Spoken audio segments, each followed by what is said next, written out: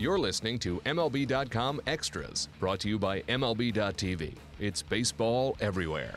When you talk about Roger Clemens, you've got a guy who looks like what a dominating pitcher should look. Tall, broad-shouldered, Texan. He was the model. And, year in and year out, durable, 354 career wins by the end of his career. 7 Cy Youngs, but I don't even think just saying 7 really does it justice, because he won his first Cy Young when he was 23 with the Red Sox, and the last one, he was 41 when he won. I mean, this was a guy that kept himself in shape to pitch and just, came at hitters with his fastball, which, Aroldis Chapman might top it in the modern era, but very few people could really top the Roger Clemens fastball. He was an absolute heir to Nolan Ryan in terms of the power pitching intimidator. One game I remember when a catcher, not known as a strong hitter, hit a game-winning home run off of Clemens. And when we went to talk to Clemens about the home run, in his Texas drawl, he said, "I supplied the power."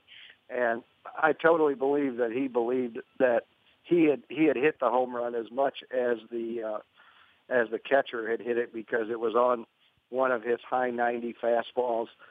He did not mind intimidating hitters. He would pitch inside. He would use every tool that you could use, and he wound up at the end of his career. His WAR was almost 140, which for a pitcher, third all-time behind Cy Young and Walter Johnson. You can't put up better credentials on the field than Roger Clemens.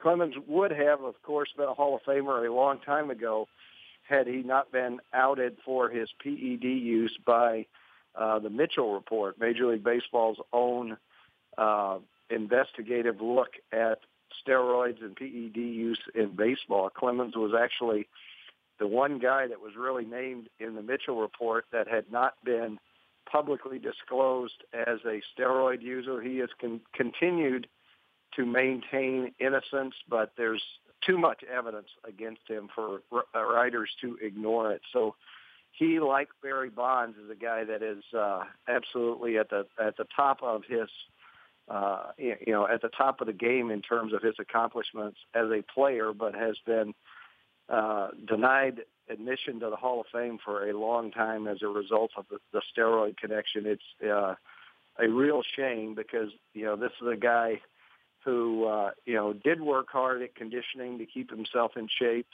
and started off with so many gifts. And, I think he worked to make the most of them. Never really quite, had that moment with the Red Sox. He was with the Red Sox in the era when they couldn't get the big finishing win that, they had to wait until 2004 to end the curse of the Bambino when he was no longer there, but did go on and get 2 World Series rings with the Yankees in 2000 and 2001. Even went to a World Series with his hometown Houston Astros at the end of his career. So, he's a guy that, without the steroid chapter, we would be talking about as one of the all-time great pitchers in the game's history.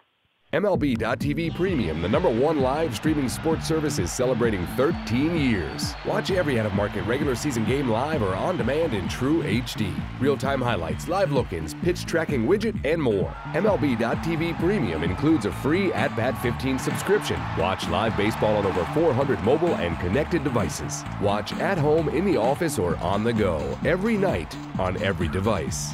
Blackout and other restrictions apply. Visit MLB.tv for details.